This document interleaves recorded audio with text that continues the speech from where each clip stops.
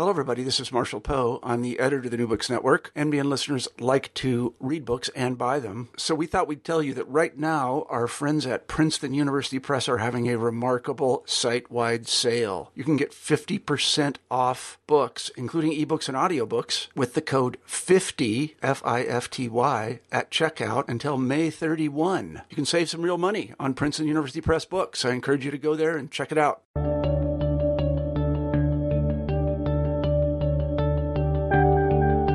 Hi, I'm James Esposito, and this is New Books in History. Welcome, and thanks for joining us. I just finished talking to Greg Jenner about his new book, A Million Years in a Day, A Curious History of Everyday Life from Stone Age to Phone Age. This book was released by St. Martin's Press in 2016.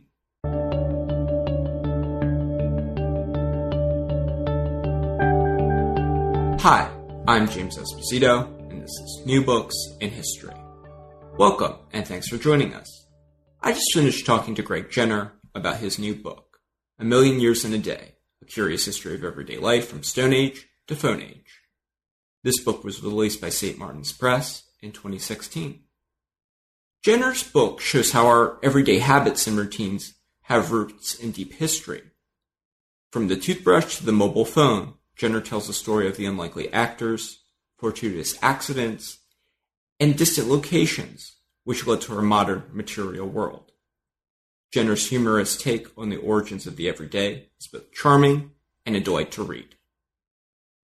It was a pleasure to talk to Greg, and I hope you enjoyed the show. Today we will be speaking with Greg Jenner about his new book, A Million Years in a Day, A Curious History of Everyday Life from Stone Age to Phone Age. Hi Greg, welcome to the show. Hi, thanks for having me. Before we begin with the text, I want to ask you a few questions. So first, what made you decide to become a historian? I've always loved history, I think, from a young age, and I always found it particularly interesting that my background is I'm half French, half British. I'm probably more British than I am French. My French accent's rusty. But growing up, I was acutely aware of the way in which stories and narratives would be sold, depending on who you were and where you were from. And I always found that slightly curious as a kid, and then you become a teenager and you get a bit more sophisticated. And then by the time I reached sort of 18, 19 and thought about which degree to do, I was quite certain that history would be the thing for me, because it just seemed like a really interesting subject to get to grips with, because it's so important, it's so vital, it's fascinating in its own right, because it's the study of humanity, and every subject under the sun has a history. No matter what you care about, whether it's fashion, food, sport, politics, they all have a history. And of course, to study history is to study people, and I've always loved people. I'm a people watcher. I'm one of those sort of terrible sitting at the back of the bus making notes on other people's conversations kind of guy.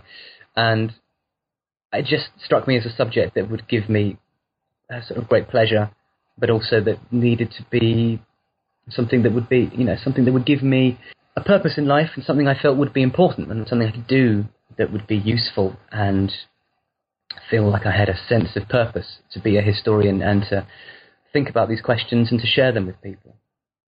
Okay.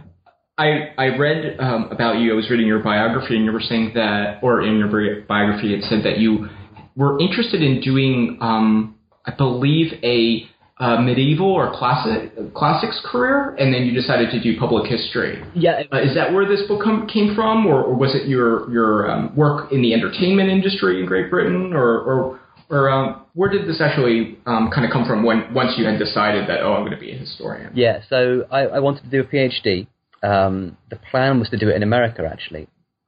Interesting. As an undergraduate at York University, I did archaeology and history as an undergraduate degree, because I love interdisciplinary stuff. I've always been really interested in more than one aspect. And we had some Harvard students who came and joined us when we did our archaeology dig in Wales on an Iron Age hill fort. And I loved how they were full of questions, and they were rigorous, and they were thoughtful, and they seemed to have pockets of knowledge that I didn't have. They seemed to be doing physics. They were majoring in archaeology or majoring in anthropology, but they had physics and mathematics and languages and drama as part of their education, and I loved that. Found that really inspiring and interesting.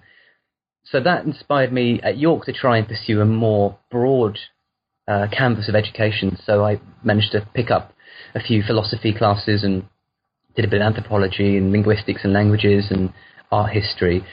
And then during my master's, again, I did medieval studies MA, which is a interdisciplinary subject. So you're studying the medieval past, but you do it through a number of disciplines: history, archaeology, art history, linguistics. And the plan was then to do a PhD in medieval literature, particularly comedy. I've always loved comedy. As you may have spotted in the book, I have a tendency to write jokes. And I find comedy a really interesting subject from an academic point of view. I find the structure of jokes, the meaning of humour, the way we deploy it, and the question of whether there's such a thing as an innate cultural comedy or whether jokes are universal. All of those things I found really fascinating. And I wanted to do my PhD in that, but I simply couldn't afford it. So the plan had been to go to Harvard. That was too expensive. I thought about doing it in York or down in London. Still couldn't really afford it. And I thought, well, I love history. I think it's really important. My instincts are towards pop culture, movies, comedy, entertainment.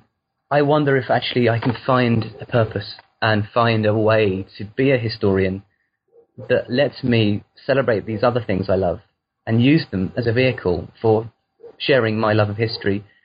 And so I ended up in the TV industry, making initially documentaries. This is about 12 years ago. Making documentaries. Okay. Then I went into historical dramas, which is great fun. So working in historical dramas which are based on facts, but of course you're telling stories, and you've got actors and scripts, so it's a whole other performance piece. But the thing that was most crucial for me was my role on the show Horrible Histories, which is perhaps not well known in the States, but in the UK it's a sort of huge thing. It's a comedy program for children that is factually accurate, but it's basically Monty Python for kids. Okay. Which is a really hard thing to get your head around, actually. And when I explain it to Americans and Canadians who haven't seen it, they kind of go, "What? How does that work?" So wasn't Terry Gilliam a historian? I believe there were some historians on the Python, so that makes sense to me. And you're absolutely. And actually, my master's thesis was on medieval depictions of King Arthur in cinema, and I focused on Holy Grail and Monty Python, because I was really interested in the way in which the medieval age is constructed through entertainment narratives and how we think about the past and how we use entertainment to try and structure notions of the past, particularly the medieval era. And so, yeah, I was absolutely reading Python critically, having a lovely time, and several of the Pythons were historians, most notably Terry Jones, who still to this day writes history books. So Horrible Histories gave me the platform. I've done that for 8 years. I'm still doing it now. And it's a factually accurate sketch comedy show for 7 to 11-year-olds. But it crossed over and it became a cult classic for adults as well. And they're all on YouTube. And we've won an amazing number of international awards, which is incredibly exciting. And I'm so proud of it. But the thing that I'm most proud of is that children are falling in love with history because of the show I make. And so, having achieved that, having made history accessible for 7-year-olds, I suddenly realized, well, maybe I need to be doing that for adults as well. Because actually, perhaps comedy can be deployed for adults. Perhaps there's more ways of engaging with adult audiences other than the conventional history documentary or the conventional history book, which I love, of course, but not everyone does. So the idea for the book came about from the success of using comedy as a vehicle for delivering factual information about the past. And I thought, right, how can I make a book that is fun, accessible, factually rigorous, and accessible to, a wide range of people? I will say anecdotally in my sort of day-to-day life, my colleagues don't care about history at all. However, if I make a good joke or a pun or a quip, they love it. And I think that really works well, just sort of generally for historians, especially in this book. One of the best things about this book is that you structure the text in terms of a day, so it's sort of immediately legible to, anybody. I read this on a Saturday, and I sort of picture it in my mind as my typical Saturday. Why did you set the book up this way? Why did you explore everyday life from the lens of a sort of average day in the 21st century? Well, the whole principle of the book is to try to be accessible and to try and find ways to make history familiar to people, because one of the biggest complaints I get from people is that they find history dull and irrelevant. They say, history. Why should I care about history? What's it got to do with my life today? And of course, we're historians. We know that our lives are built upon the past. Our language, the clothing we wear, the buildings we live in, they're all from a different era. They all have a cultural or even a physical legacy from the past. So I realized that actually what I needed to do was find not just a way of making the book sort of interesting and, light and bubbly, but actually to give the book an architecture, a structure that would be immediately familiar to anyone who read it. And so I thought, well, what are we familiar with? And actually, you take a day, and we all start our day the same way. We all wake up in bed, probably with the alarm clock going off next to us, and we sort of smash it with our anger. And maybe we sort of get up bleary-eyed and sort of shuffle off to the bathroom to maybe go to the loo, or we grab some breakfast or come downstairs and switch on the radio or the TV. And so it dawned on me that really this was the best way to make history accessible, was to say, actually, it's not history at all. It's your life. It's today. It's Saturday in 2016. But actually it isn't. All the things you do every single day today, people in the past did them too. And so we're going to find the comparisons and contrasts, and we're going to track where your day has come from. So, yeah, the design of the book really is to make it immediately comfortable and familiar for someone who's never read a history book before, but also enjoyable to someone like yourself, who, of course, reads history books every day. And you're perhaps blasé with this, but I've met so many people who have never read a history book. That worried me, and I thought, right, well, maybe I can do something to help that. That's great. Well, let's dig into the book then. Your book is hilarious, and let's get into time. Yeah. Time. There's big time. There's small time. There's clock time. You start like you said. With you kind of throwing the alarm clock or smashing it or whatever, but really you use it as a way to sort of talk about how we define time, how time has been measured historically, and how it is often not very reliable. Our ways of managing time, understanding time have not been particularly reliable in the past, but they were powerful. Can you talk a little bit about that? Yeah, absolutely. So one of the things that I found surprising when researching the book, and actually, and when I share this with other people, they find it surprising too, is just how subjective time, the way we measure time is really. There's a sort of arbitrariness to the rules of what we might think of as physics when we apply measurement to time itself, because so much of what we do today is born of compromise. It comes about from people sort of scrabbling around trying to make sense of how to structure a day, how to structure a week, and they came up with various theories, and some of them we still use. So the fact that our day is 24 hours and there are 60 minutes in an hour, we get that from the ancient Babylonians who lived in Mesopotamia 4,000 years ago, because their mathematical system was duodecimal. They thought 12 was much more mathematically more useful, really, 12 than 10, because you can do more with it. It's divisible by 1, 2, 3, 4, 6, 12. And there are 12 lunar periods in the calendar, in the cycle, you look up at the moon. And so they thought, well, okay, 12 is the numerical cornerstone of the universe. We'll do everything in 12. So 60 minutes in an hour, 60 seconds in a minute, 24 hours in a day. That is something we carry around every day in the 21st century that we get from the occupants of Iraq from 4,000 or 5,000 years ago in the Bronze Age. And that's amazing. That's extraordinary because, of course, we might not think we have anything in common with them. But there are other ways of measuring time.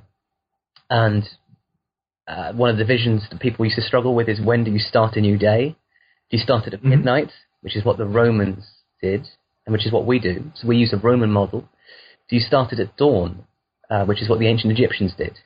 Do you start it at dusk, when the sun goes down, which is what Jews do? Orthodox Jews still do that, and it's what the ancient Celts did.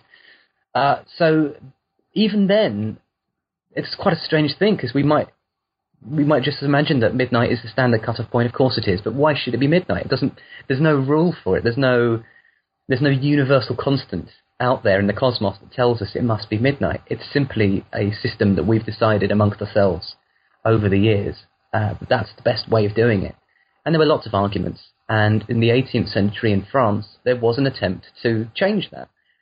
In the 1790s, during the French Revolution, they try and bring in decimal time, which sounds great, but it's it goes terribly wrong. They're trying to bring in 10-hour days, or what they're called decades, and 10-day weeks.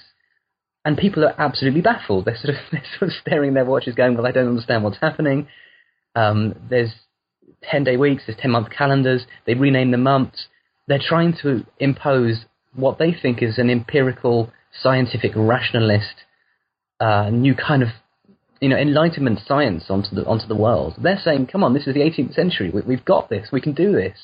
But people are baffled by it. And people put up a big struggle. And after 18 months, or 14 months, depending on which system you were using, yes, abandon it. So it's quite surprising, perhaps, that even in the 18th century, there was this attempt to create a new way of measuring time. But that wasn't the last attempt, of course. We still, to this day, in America, in Britain, we still move the goalposts, to use a British phrase, in that we have daylight saving time. So yes, we put the clocks forward and back. This is an idea that came about independently in two separate places. There was a New Zealander called George Vernon Hudson, but the most influential guy was William Willett, who was a British, quite a sort of nice chap who built houses for a living. And he, I think about 1907, off the top of my head, he put forward this idea of moving the clocks in order to have more daylight in the summer. And he was ridiculed, he was a punchline, people said that's a ludicrous idea, why would he want to do this? But he was right, actually, because of course sunshine gives you joy, and it gives you light, and it gives you safety, so travelling home at night on your bicycle, you're less likely to be hit by a car if you can go home in the light than if you go home in the dark. So even in the 20th and 21st century, we still struggle to try and be universal with how we measure time, and it's still a really problematic issue for us. And it's fascinating because it feels so rigorous to us, it feels so set, but it just isn't. It's a human invention. Yes, this interesting part of your book when you're talking about America and how we, interestingly topical, how we adopted daylight savings time. And the American approach was basically leave it up to the states, which is how we do things here. But you have this interesting bus route. It goes through, what you see, Virginia, West Virginia. Well, what was the bus route? You can talk about the bus route and how it time traveled almost. Off the top of my head, I think it's Steubenville. So I think it's Ohio into West Virginia, perhaps. But it's the bus itself went through something like 8 different time zones. But all it was doing was driving a few miles up the road. In the 1960s, when America's at the peak of its power, absolutely, rock and roll is waves. You've got US TV networks are putting out sitcoms. Everyone is sitting down watching brand new technologies like television, and yet a bus traveling a few miles from one state to the other state is entering into multiple time zones and exiting them in a space of a few minutes because the federal system allowed different towns, cities, and states to choose which time zone they would be in. And they chose them on kind of arbitrary local reasons. And they sort of said, well, we want to be an hour ahead, but the next state would say, well, we don't. We're quite happy over here. So there's this sort of chaotic system, which is a nightmare for the TV schedulers, or schedulers, I think you say in America. It's a nightmare for airlines. It's a nightmare for Greyhound buses and for even people in their cars. They're trying to get through rush hour traffic. And if you cross state lines, you'd hit more rush hour traffic because they'd be an hour behind. And so, Sure. So there's just sort of this problem of wherever you go, people would be on a different time to you. You might have two shops in the same street that are on different times. You could go to the bank, knock on the door, it'll be locked, and next door would be open. So America had this amazing problem with time. It was called the worst timekeeper in the world by the chief scientist for the U.S. Admiralty, I think, or the Naval Observatory. Okay. So, the States was absolutely one of perhaps the most powerful nation on the planet by this point, but it got itself tangled up in this, from this point of view, pretty funny, surreal, chaotic system. But at the time, must have been exhausting and really difficult for business and for just basic logistics. Sure. Well, I mean, I guess let's continue with our day. And interestingly, the neast place you go in your day is to the bathroom. Yeah, and I knew we were going to talk about the loo and talk about just the latrine and the various words and terms we have for going to the bathroom and where it comes from and how culturally these things change over time. Yes.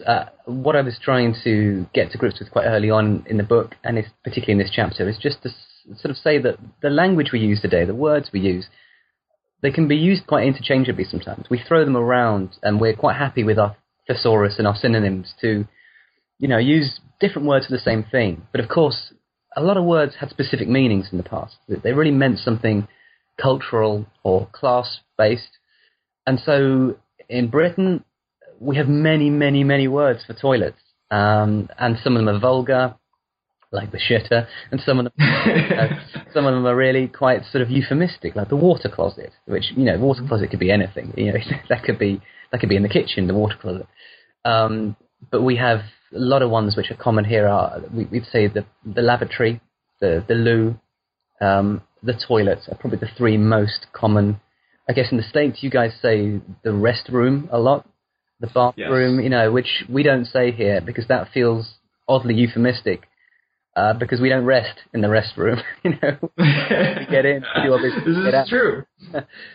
And so there's sort of interesting linguistic history there as to what does loo mean, where does that come from? And I try to get into that in the book, but actually we don't know.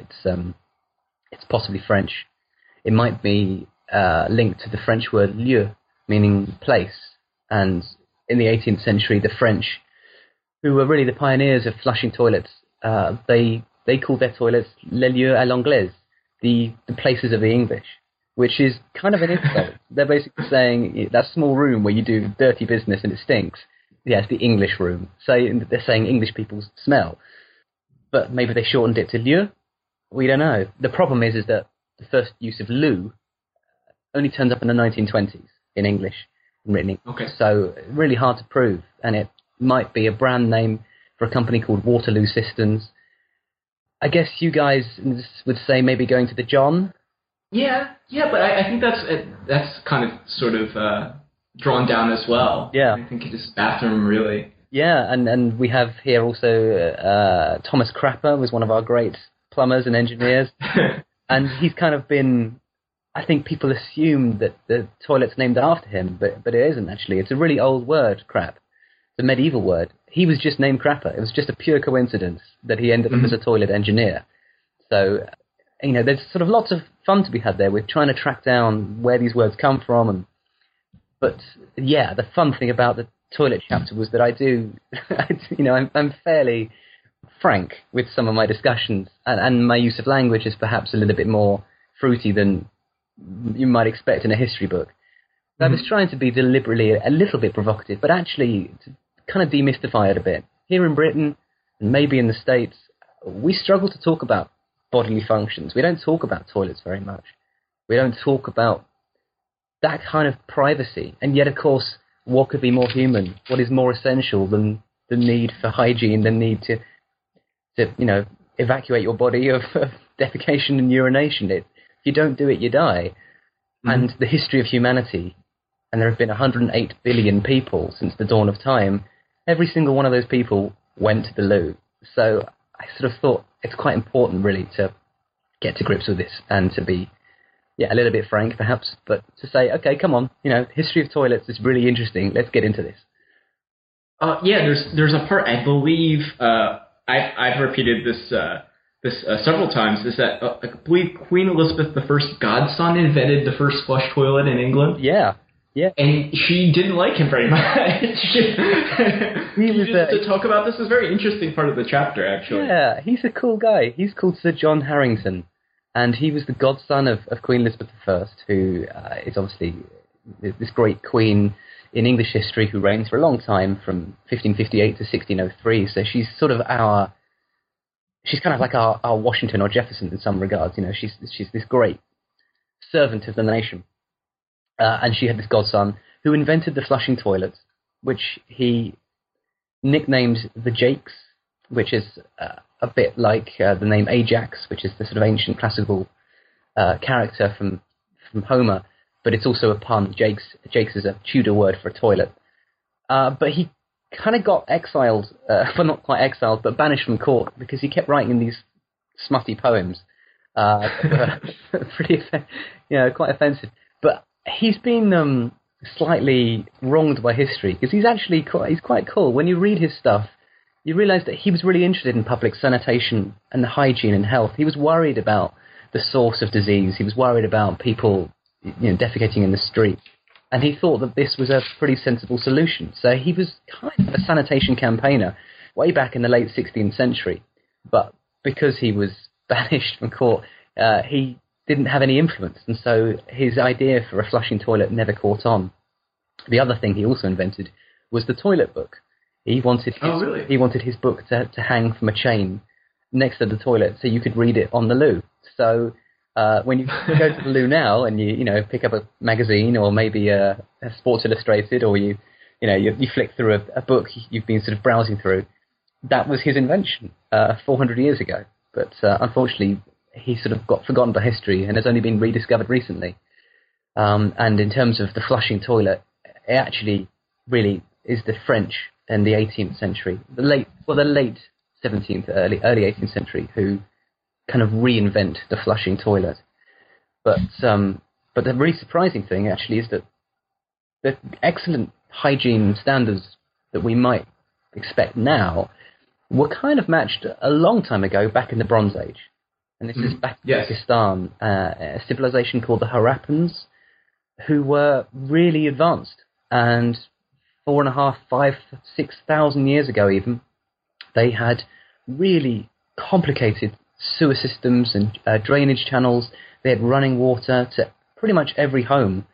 And they had this system that was not really matched in terms of its breadth, in terms of it being installed across the entire city. It wasn't matched by the Romans, and probably wasn't matched again until 19th century Britain. So the extraordinary thing there is that it's quite easy to fall into a Whig history perspective of things getting better.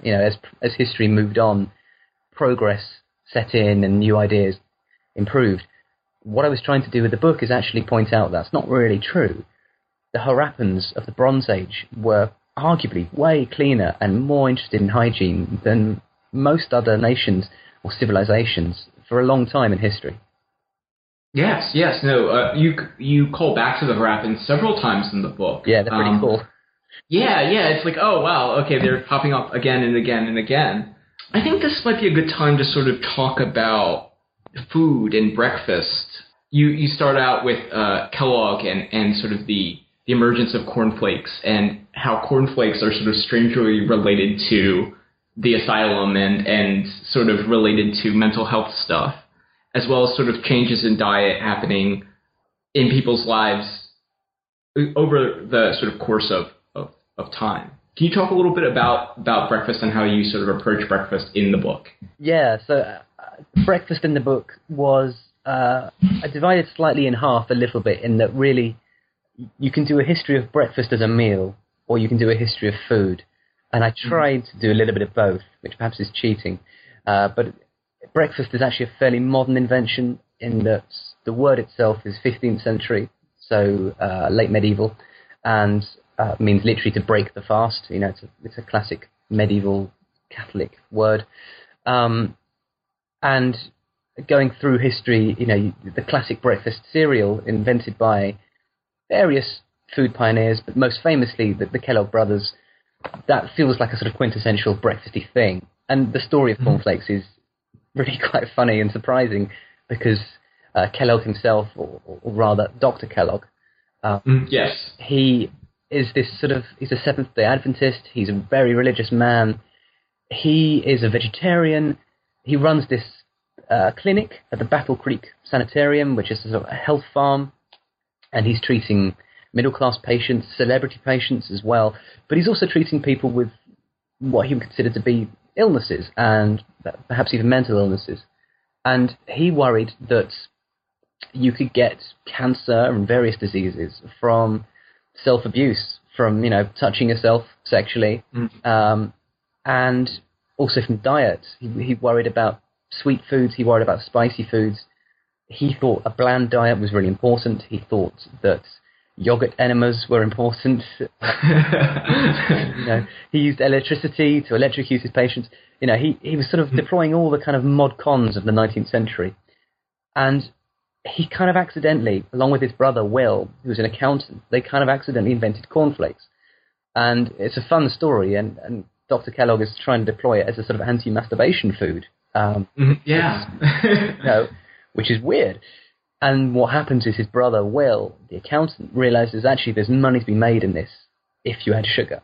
And of course, for Dr. Kellogg, that's a big no-no, because sugar causes sexy thoughts and, it gives rise to all these problems that he's worried about. So it kind of breaks their relationship. There's quite a complicated falling out between the two men, and you can see it in the business and legal records between them.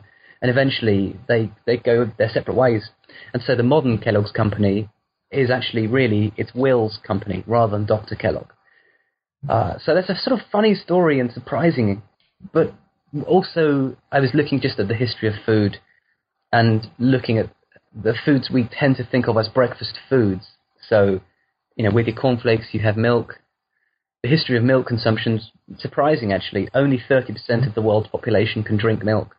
And it's only been drunk for about 6,500, 7,000 years, because that's when we evolved the gene that processes it and stops you from developing very painful stomach gas, which can cause bloating and diarrhea. So, in terms of the history of milk, it's a Neolithic thing. It's really recent. It's not, it's right at the end of the Stone Age, and it's very common in America and Europe, but it's really not common in Asia, or East Asia. So that's quite surprising. And I found that really, because you grow up thinking milk is normal, but it isn't. We're the minority milk drinkers.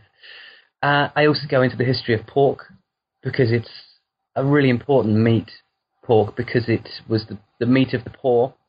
Pigs are really easy to rear. They gain a huge amount of weight really quickly. They'll eat anything, so you can leave them outside and they'll just snuffle around eating bark or whatever they find.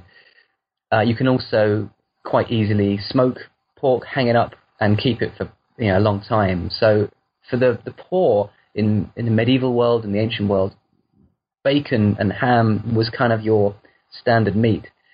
But the other thing about it, of course, is that we know that pork is haram in Islam. It's also not kosher in Judaism. So there's a cultural association with pork, which brings it into a sort of whole new category. So I go into that a little bit as well, and look a bit about the history of sausages too, because the various attitudes to sausages have come and gone. I think Socrates was quite suspicious of sausages. I think he'd noticed that there's a play in which he is said to have sort of noticed that there were dogs one day, and then suddenly the dogs are missing, and now there's a sausage stand. And he said, "Hang on a minute." So sausage meat, bacon, pork, that's a really interesting area where you can focus in on a single type of meat, a single type of food, and track it through history and say, well, look, this is a lot of stuff's changing here, and people have different ideas, but ultimately there are reasons that pork is so common. And arguably, some scholars have suggested that the reason Jews don't eat pork is because some have said it's to do with veterinary epidemiology, the fact you can get diseases, but others have said actually it's a way of marking yourselves as different from those around you. If you say, this is a meat we do not eat. So by having the Jewish kashrut laws, they're sort of saying this is what we do as opposed to what they do. So, it's really interesting that pork or other meats, and also not just meats, of course, but, the Jewish Islamic laws and also Christian laws about fasting and feasting, Lent, the idea of not being able to eat meat on a Friday. There are lots of really interesting religious laws and rules that have predominated through history, that have influenced the modern world in ways we might not imagine and may not realize, but they're still sort of there. And of course, there are many people who are still religious and still observe them. Yeah, I mean, there's a really funny section in the food thing where you're talking about Catholic monks, and they really, really argued quite hard to say that beavers were fish or related to fish, so they could eat them on Fridays or whatever. And it's just like that's really like heavy lifting theological work just to eat eat some beavers. It's interesting. Maybe this would be a good time to talk about baths, because I think there's like this preconception that in the past people weren't clean or didn't have sort of the same ideas of cleanliness. And you show in your book that sort of ideas of cleanliness kind of go back and forth with time. And actually, like in the medieval period, you talk about very interestingly that like public baths were really popular until they were sort of seen as risque or sort of areas where sort of sexual liaisons could occur. Can you just talk a little bit about sort of bathing and the sort of deep history of baths? Yeah, absolutely. It's again, one of the things when researching the book, that was the thing that perhaps surprised me the most was, if we go way back, it seems likely that bathing was practiced in the Stone Age. Quite a high percentage of Stone Age caves in which we find art are quite near natural hot springs, which may be a coincidence, but it seems to suggest that people maybe were, setting up their homes nearby to hot water where you can get in and have a bath. The Harappans, we've already mentioned in Pakistan, were obsessed with cleanliness. They had a holy religious pool where, at the center of their city, they had wells where people could get running water and could bathe. Then, of course, you get the Greeks and the Romans, for whom water is the kind of, well, certainly the Romans, it's kind of the definition of who they are, really. Romanitas, as a cultural identity, is hugely influenced by the notion of water and the politics of water. Who gets water? Who gets, how does it get distributed? Because they bring it into cities with these fantastic engineering triumphs, these aqueducts. But the Romans bathed universally, all of them, slaves, rich, poor, women, children, men of, high rank. They all go to the baths, and these bathhouses are, some of them are quite modest, some of them are vast. So the history of washing in the ancient world is really common, and of course, they have heated baths, they have hypercourse systems to give them hot baths, cold baths, and this is perpetuated in the medieval Islamic world with the Turkish steam bath called a hammam. But Christianity rejects it, which is surprising, I suppose. But what happens is that the early church fathers, particularly St. Jerome, they are looking to differentiate themselves from Romans. They're trying to take Christianity, move it as a kind of a separate movement, take it away from paganism. And so Jerome is arguing that bathing is sinful. You obviously have to get naked, which is wrong. He's arguing also that there's a kind of virtue in suffering. There's a virtue in being dirty, smelling bad, in having lice, because Christ suffered. And a good Christian should also perhaps not have the sin of vanity or pride. They should be also equally dirty. And so this idea of what's called alousia kicks in, which is a Greek word meaning sacred grime. And you start to see it with early monastic movements, particularly in the Middle East and in kind of the sort of Turkish part of Christianity in the 5th and 6th centuries. You see monks refusing to wash refusing to bathe, taking themselves off, living in caves. St. Simeon Stylites lives on top of a pole for 30 years, which is bonkers. They're deliberately trying to suffer. And even when you get monastic codes of St. Benedict or some of the other sort of influential fathers, they're really saying, look, if you've got to wash, maybe do it, a couple of times a year, I guess. Wash your hands, wash your face, wash your feet. But the body really is not being washed. But what's interesting is that you then see in the Middle Ages, ordinary people are washing a lot. It comes back through via the Crusades. It comes back into Western Europe. These public bathhouses you mentioned quite quickly develop a reputation. They're known as stews, and there is a sort of belief that maybe there are prostitutes working in them. You can go with your wife or your husband. There is a sort of married couple section, but there's a lot of nudity. There is definitely a sense that people are enjoying the bubbles and enjoying a little bit more than just getting clean. And then what happens is the plague turns up, and there is sort of these quarantine measures and public health, and so they're shut down. They're shut down for moral reasons. They're shut down for plague reasons, and so you sort of get this seesawing back and forth. The really interesting era, I suppose, is the 17th century, where bathing has come back in briefly, and then it's rejected.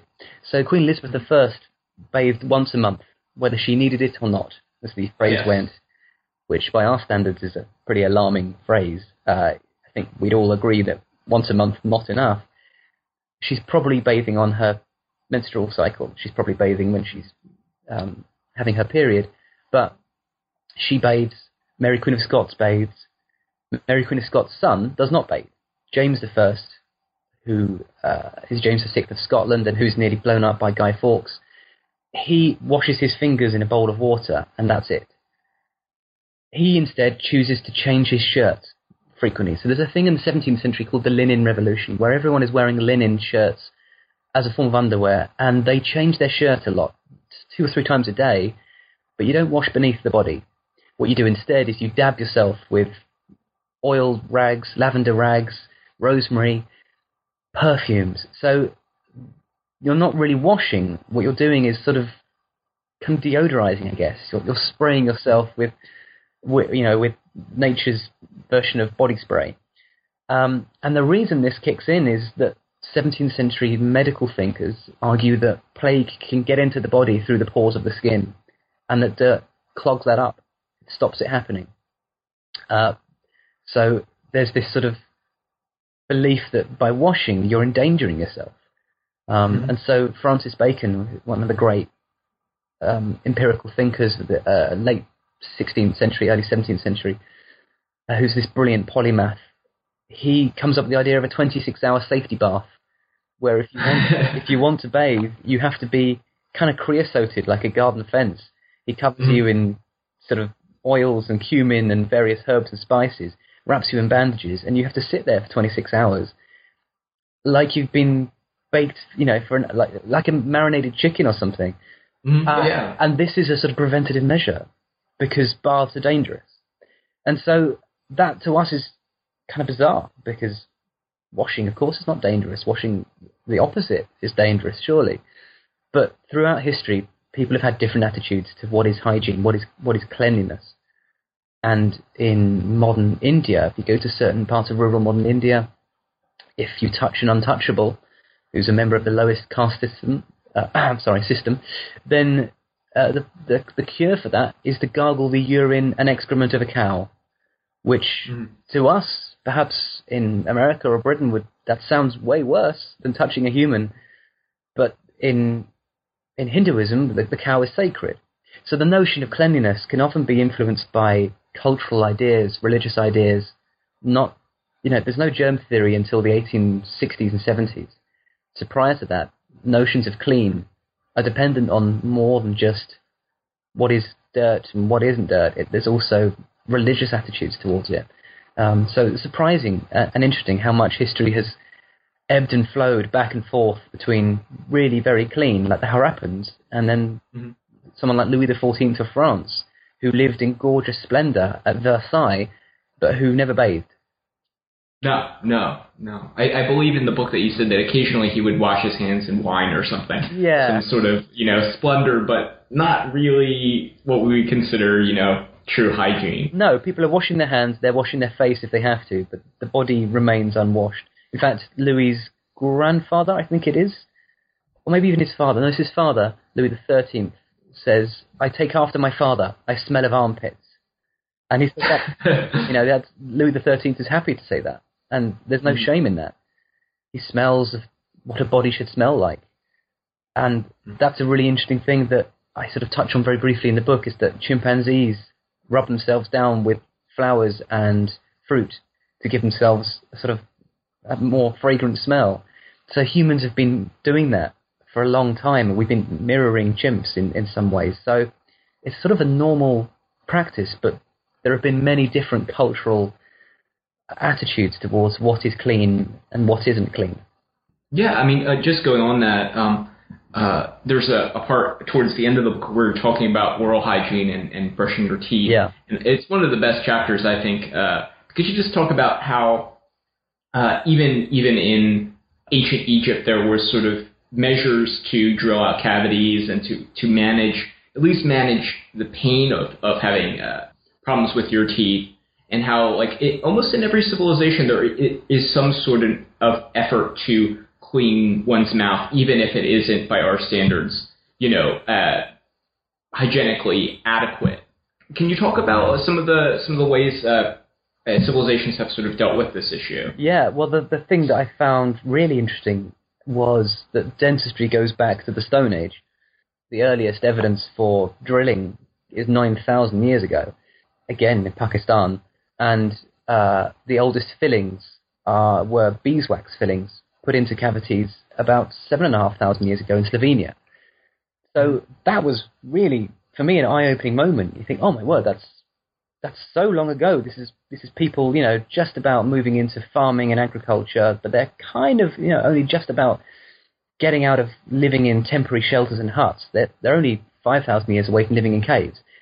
And yet people are drilling into their teeth. They're doing basic dentistry.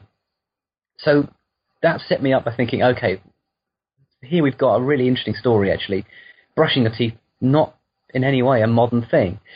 And so I started tracking it back. And as you say, the Egyptians had various remedies for trying to clean your teeth. Ancient India as well, they use a stick called, I think it's called Dantakashta. And in ancient China, also lots of various techniques for rubbing the teeth with rags. They have dentists. The oldest named dentist in history is a man called Hezi Ra, who was an ancient Egyptian dentist from about 4,000 years ago. And there are kind of different attitudes to surgery. So the Egyptians didn't really do dental surgery, but they did have orthodontics, which is really surprising. Okay. So they did. Yeah, they tied teeth together with gold thread. They did have fake teeth. But there's a recent survey done by Manchester University that found that a huge percentage of ancient Egyptian mummies, when you look at them with sort of modern techniques, have real problems with their teeth. Really, really painful, perhaps even life-threatening dental disease. So it's been a real problem throughout history. Ötzi the Iceman, who you may have heard of, died in the Ötztal Alps about, 6,000 years ago, maybe 5,500 years ago. He had really bad teeth. He was killed with an arrow in the back, so obviously that's what got him.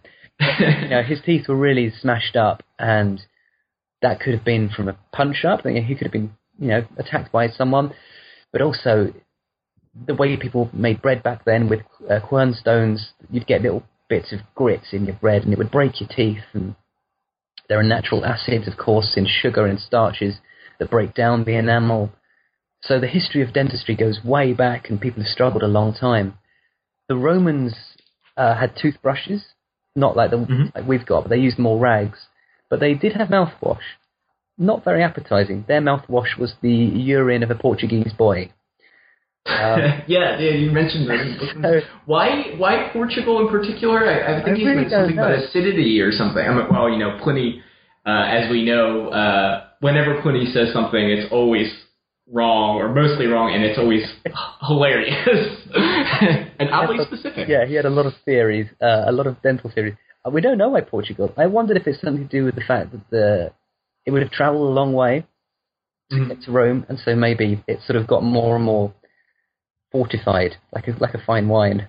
Or exotic, like Fiji water or something. Yeah, maybe the fact that the Portuguese had a certain diet, I don't know. In any case, they seem to say Portuguese urine, so I tend to jokingly call it pistarine. It's, that's fairly alarming for us. But actually, I suppose urine is sterile. It might have killed some of the germs in the mouth, so maybe it did have some techniques.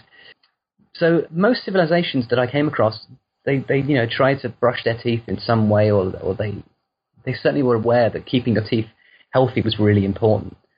And then, of course, you get to medieval dentistry, which is absolutely terrifying and barbarous. You've got teeth ripped out, and it's being done by hairdressers as well. Barber surgeons they weren't surgeons at all. They were hairdressers who did a bit of tooth extracting on the side. So the real breakthrough with tooth care really comes in the 18th century, and it happens in France. And there's a dentist called Pierre Fauchard who really is the first guy to come up with modern orthodontics. He's sort of first person to use a chair, really, in his dentistry. He's the first person to come up with a sort of forceps that are designed for the mouth. He does away with toothworms. Toothworms are something that people have believed in for thousands of years, tiny little monsters that live in your teeth. He proves they don't exist. So it's only in the 18th century that dentistry really kind of modernizes, becomes a professional medical discipline in its own right. And of course, when you look at George Washington's teeth, he had appalling tooth problems. He'd lost all his teeth by, I think, 25 or so, or maybe he had one left. So he had lots of sets of false dentures made for him out of hippo ivory and gold and bits of human teeth, all kind of, melded together. And they were painful to wear. They didn't really fit in his jaw very well. So he never smiles. When you look at his portraits, he's got this kind of heroic look, which is, the great patriot of America. But it's also a man who, since the age of 25, has had to have constant opiate pain relief because he has agonizing toothache.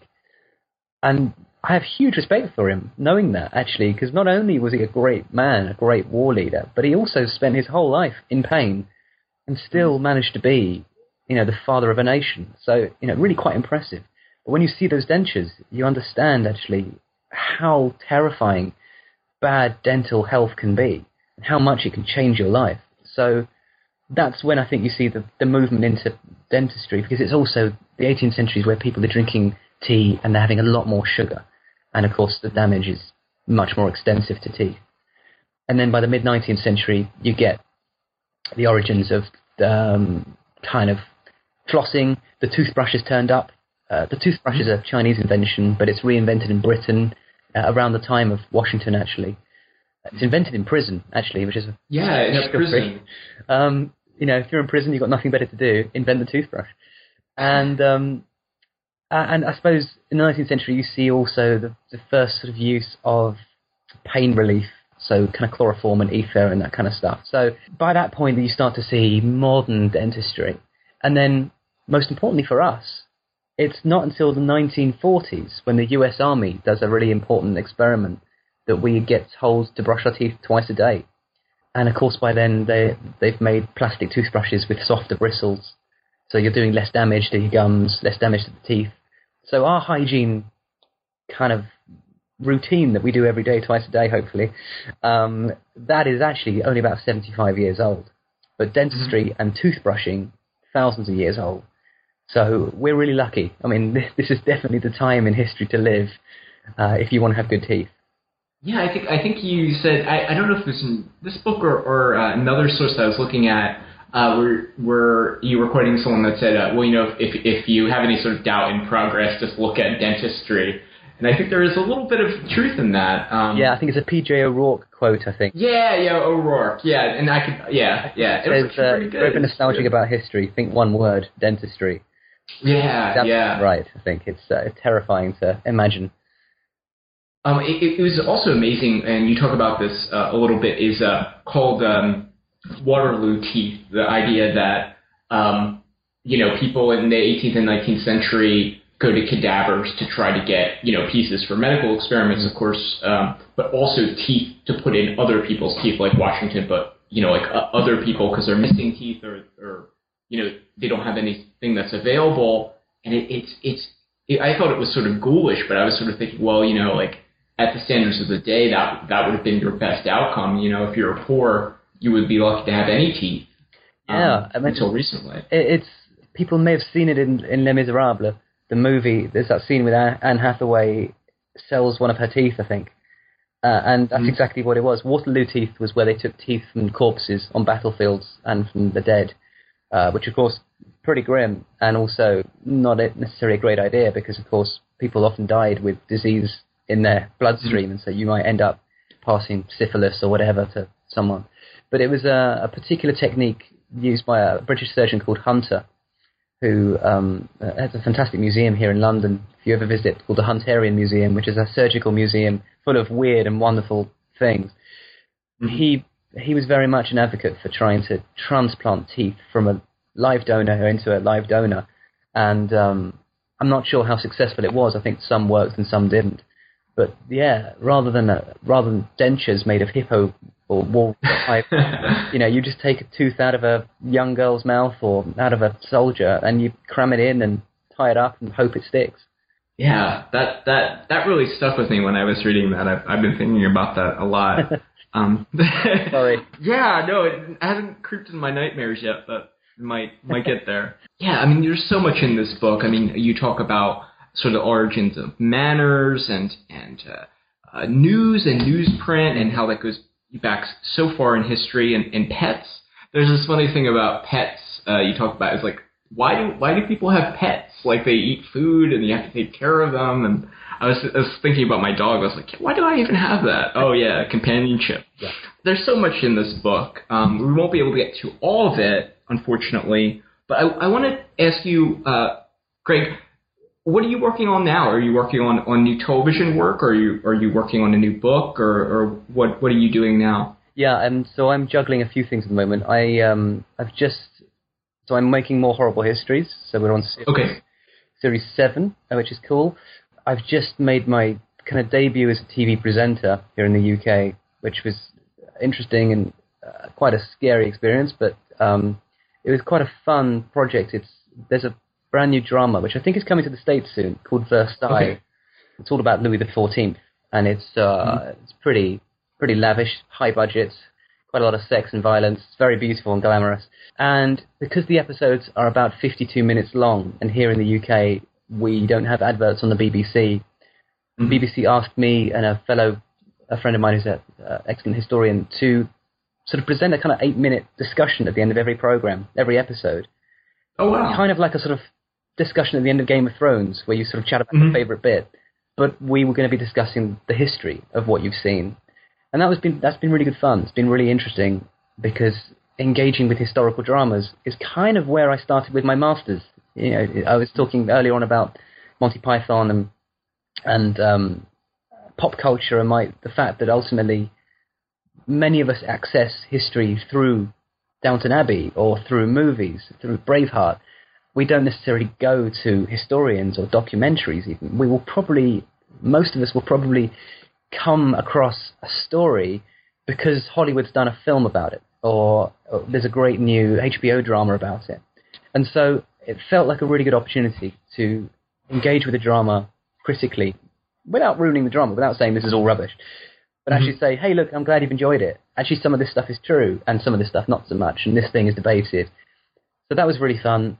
And then I'm also working on my next book, which I'm really enjoying, although it's a lot of work. So it's a bit scary. But my next book is on the history of celebrity. Okay, that's good. And the current working title is Dead Famous. Okay. So it's sort of a kind of really quite a new discipline that has kicked up about 10 years ago in academia. A really cool thing, because obviously celebrity studies has been going on for years, because celebrity is a big thing, but until about 10 years ago, or even less than that, most sociologists would tell you celebrity was invented in the 20th century. Yes. And it's just not true. It's, it goes way back. Certainly to the 18th century is where most sociologists and historians would put it now. But there are elements of it back in ancient Rome, there are elements in ancient Greece, You see it with the way that saints were venerated in the Middle Ages. People would queue by their thousands to take a relic of someone. It's sort of, there are elements of that kind of modern Justin Bieber worship that you see with St. Clair or St. Sebastian back in the 11th, 13th century or whatever. It's really fascinating and interesting. So what I'm trying to do in the book, which again I'm trying to make fairly light-hearted and accessible, is engage with some of the kind of highbrow academic sociology, the theory of celebrity, which is fascinating and really interesting. Why do we have celebrities? What is celebrity? How does it work? What are the mechanisms?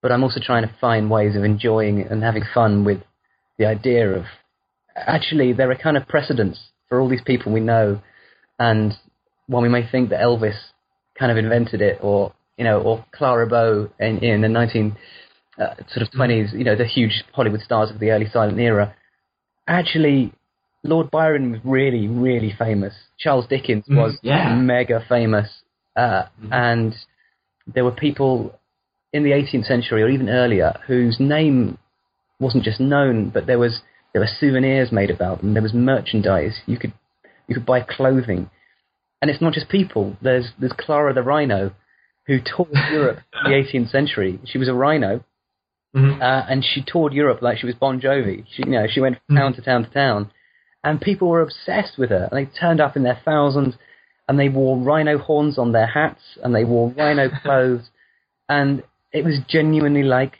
a celebrity had come to town, except this celebrity weighed 3/4 of a ton and ate, a lot of hay. So I'm trying to sort of have some fun with it. I mean, it's a huge amount of work, and the deadline is a couple of years away, so it's not going to be out anytime soon. But as ever, as a historian, I think it's my job to try and engage the public, to make them think and enjoy history as a subject, but also to meet them where they are.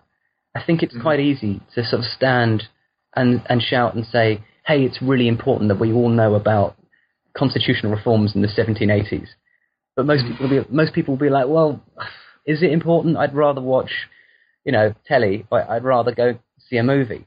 So I think as a historian, sometimes if you're trying to do public history, sometimes you have to go to people, go find what they're interested in, go and say, okay, what are you really into right now?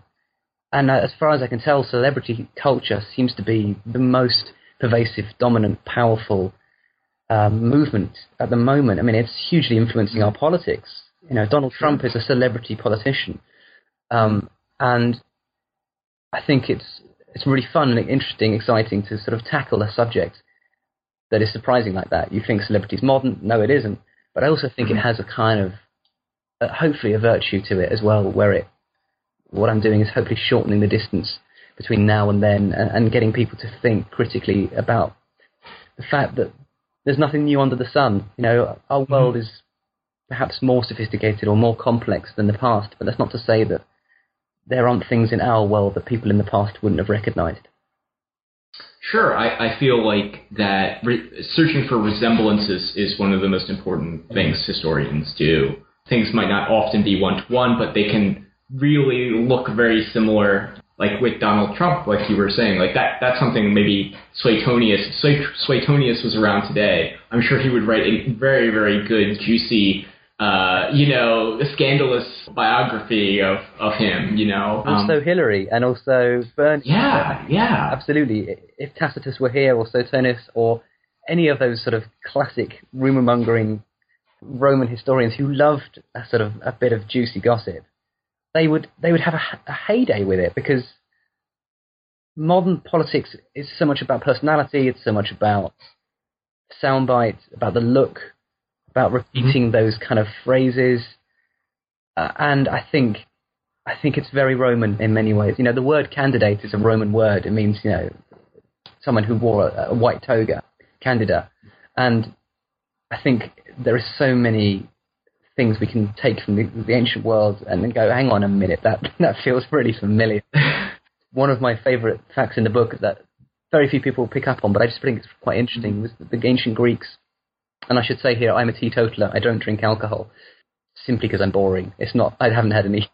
I'm not recovering or anything. I stopped when I was 19. I just couldn't be bothered. But one of the ancient things that the Greeks thought really was that they thought a politician should be a little bit drunk when giving a speech, so that they couldn't lie, because the Greeks and Romans believed that wine was the mirror to the truth. In vino veritas is the sort of, in wine there is the truth. So Demosthenes was a great orator who was a teetotaler like me, and they mocked him as a water drinker, and they said, "I don't trust this guy." And I quite like the idea that actually politicians should be a little bit tipsy when they speak, so that they kind of have. Well, isn't there still a bar in Parliament, or just around the block from Parliament? There are lots. Yeah, there are something like 7 or 8. Yes, drinking culture is important in British politics, and perhaps not so much in the States, but yeah, here at Westminster there are 7 or 8, I think, bars where you'll see many an MP getting drunk at the end of the evening. Allies and enemies, sort of buying around. So yes, alcohol, again, I go into in the book, there's a whole chapter on alcohol, but that's interesting in its own right, I think, is that our attitudes to drunkenness and power and politics and being open and honest with people, but not getting too drunk where you suddenly get rude or leery. Again, something that has persisted throughout history. People have often written about that. Exactly. Attitudes towards alcohol and drugs change wildly over the course of historical time. It's interesting now in the United States we're having referendums and voting on legalizing marijuana in certain states. It's legal some states, it's illegal other states. And it's interesting, if you look back, 50 years ago, they would think that you had, 3 heads or something, but now it's just, a matter of policy or a matter of tax revenue, actually. It's not even a matter of really... And also sometimes safety. Here in the UK, we've had sort of quite interesting discussions, debates about what are called legal highs, which are sort of modulated and manipulated forms of drug that are kind of party drugs. And every now and then they can be really dangerous. And my friend, one of my best friends, actually, one of my oldest friends, he is a doctor, anaesthetist really by day, but he volunteers with the air ambulance, in the helicopter, and he also does medical cover at music festivals, particularly hard dance, particularly, kind of really hardcore dance tent, where he sees countless people coming out and they've taken something that is legal or illegal, but it's unregulated. They don't know what's in it, and they took 3 of them because it didn't kick in quick enough. So they took another one and another one, and suddenly their heart stops. And he's kind of conservative politically. He's one of my best friends, and I'm fairly to the left. We have discussions. He's quite conservative, but he absolutely thinks that regulation and legalization of some of these drugs is the safest way to stop people dying in such droves, because actually people don't know what they're taking, and it's really scary. But obviously there's a moral position too, and I know there's a moral argument for prohibition or not, and I go into that in the book, actually, American prohibition and the failure of that. But I think that's what's so interesting about being a historian, is that all of these discussions and debates we see in our parliaments or in our Congress, they've happened before somewhere else. Exactly. Well, great. Excellent interview, and best of luck with the book. Thank you so much.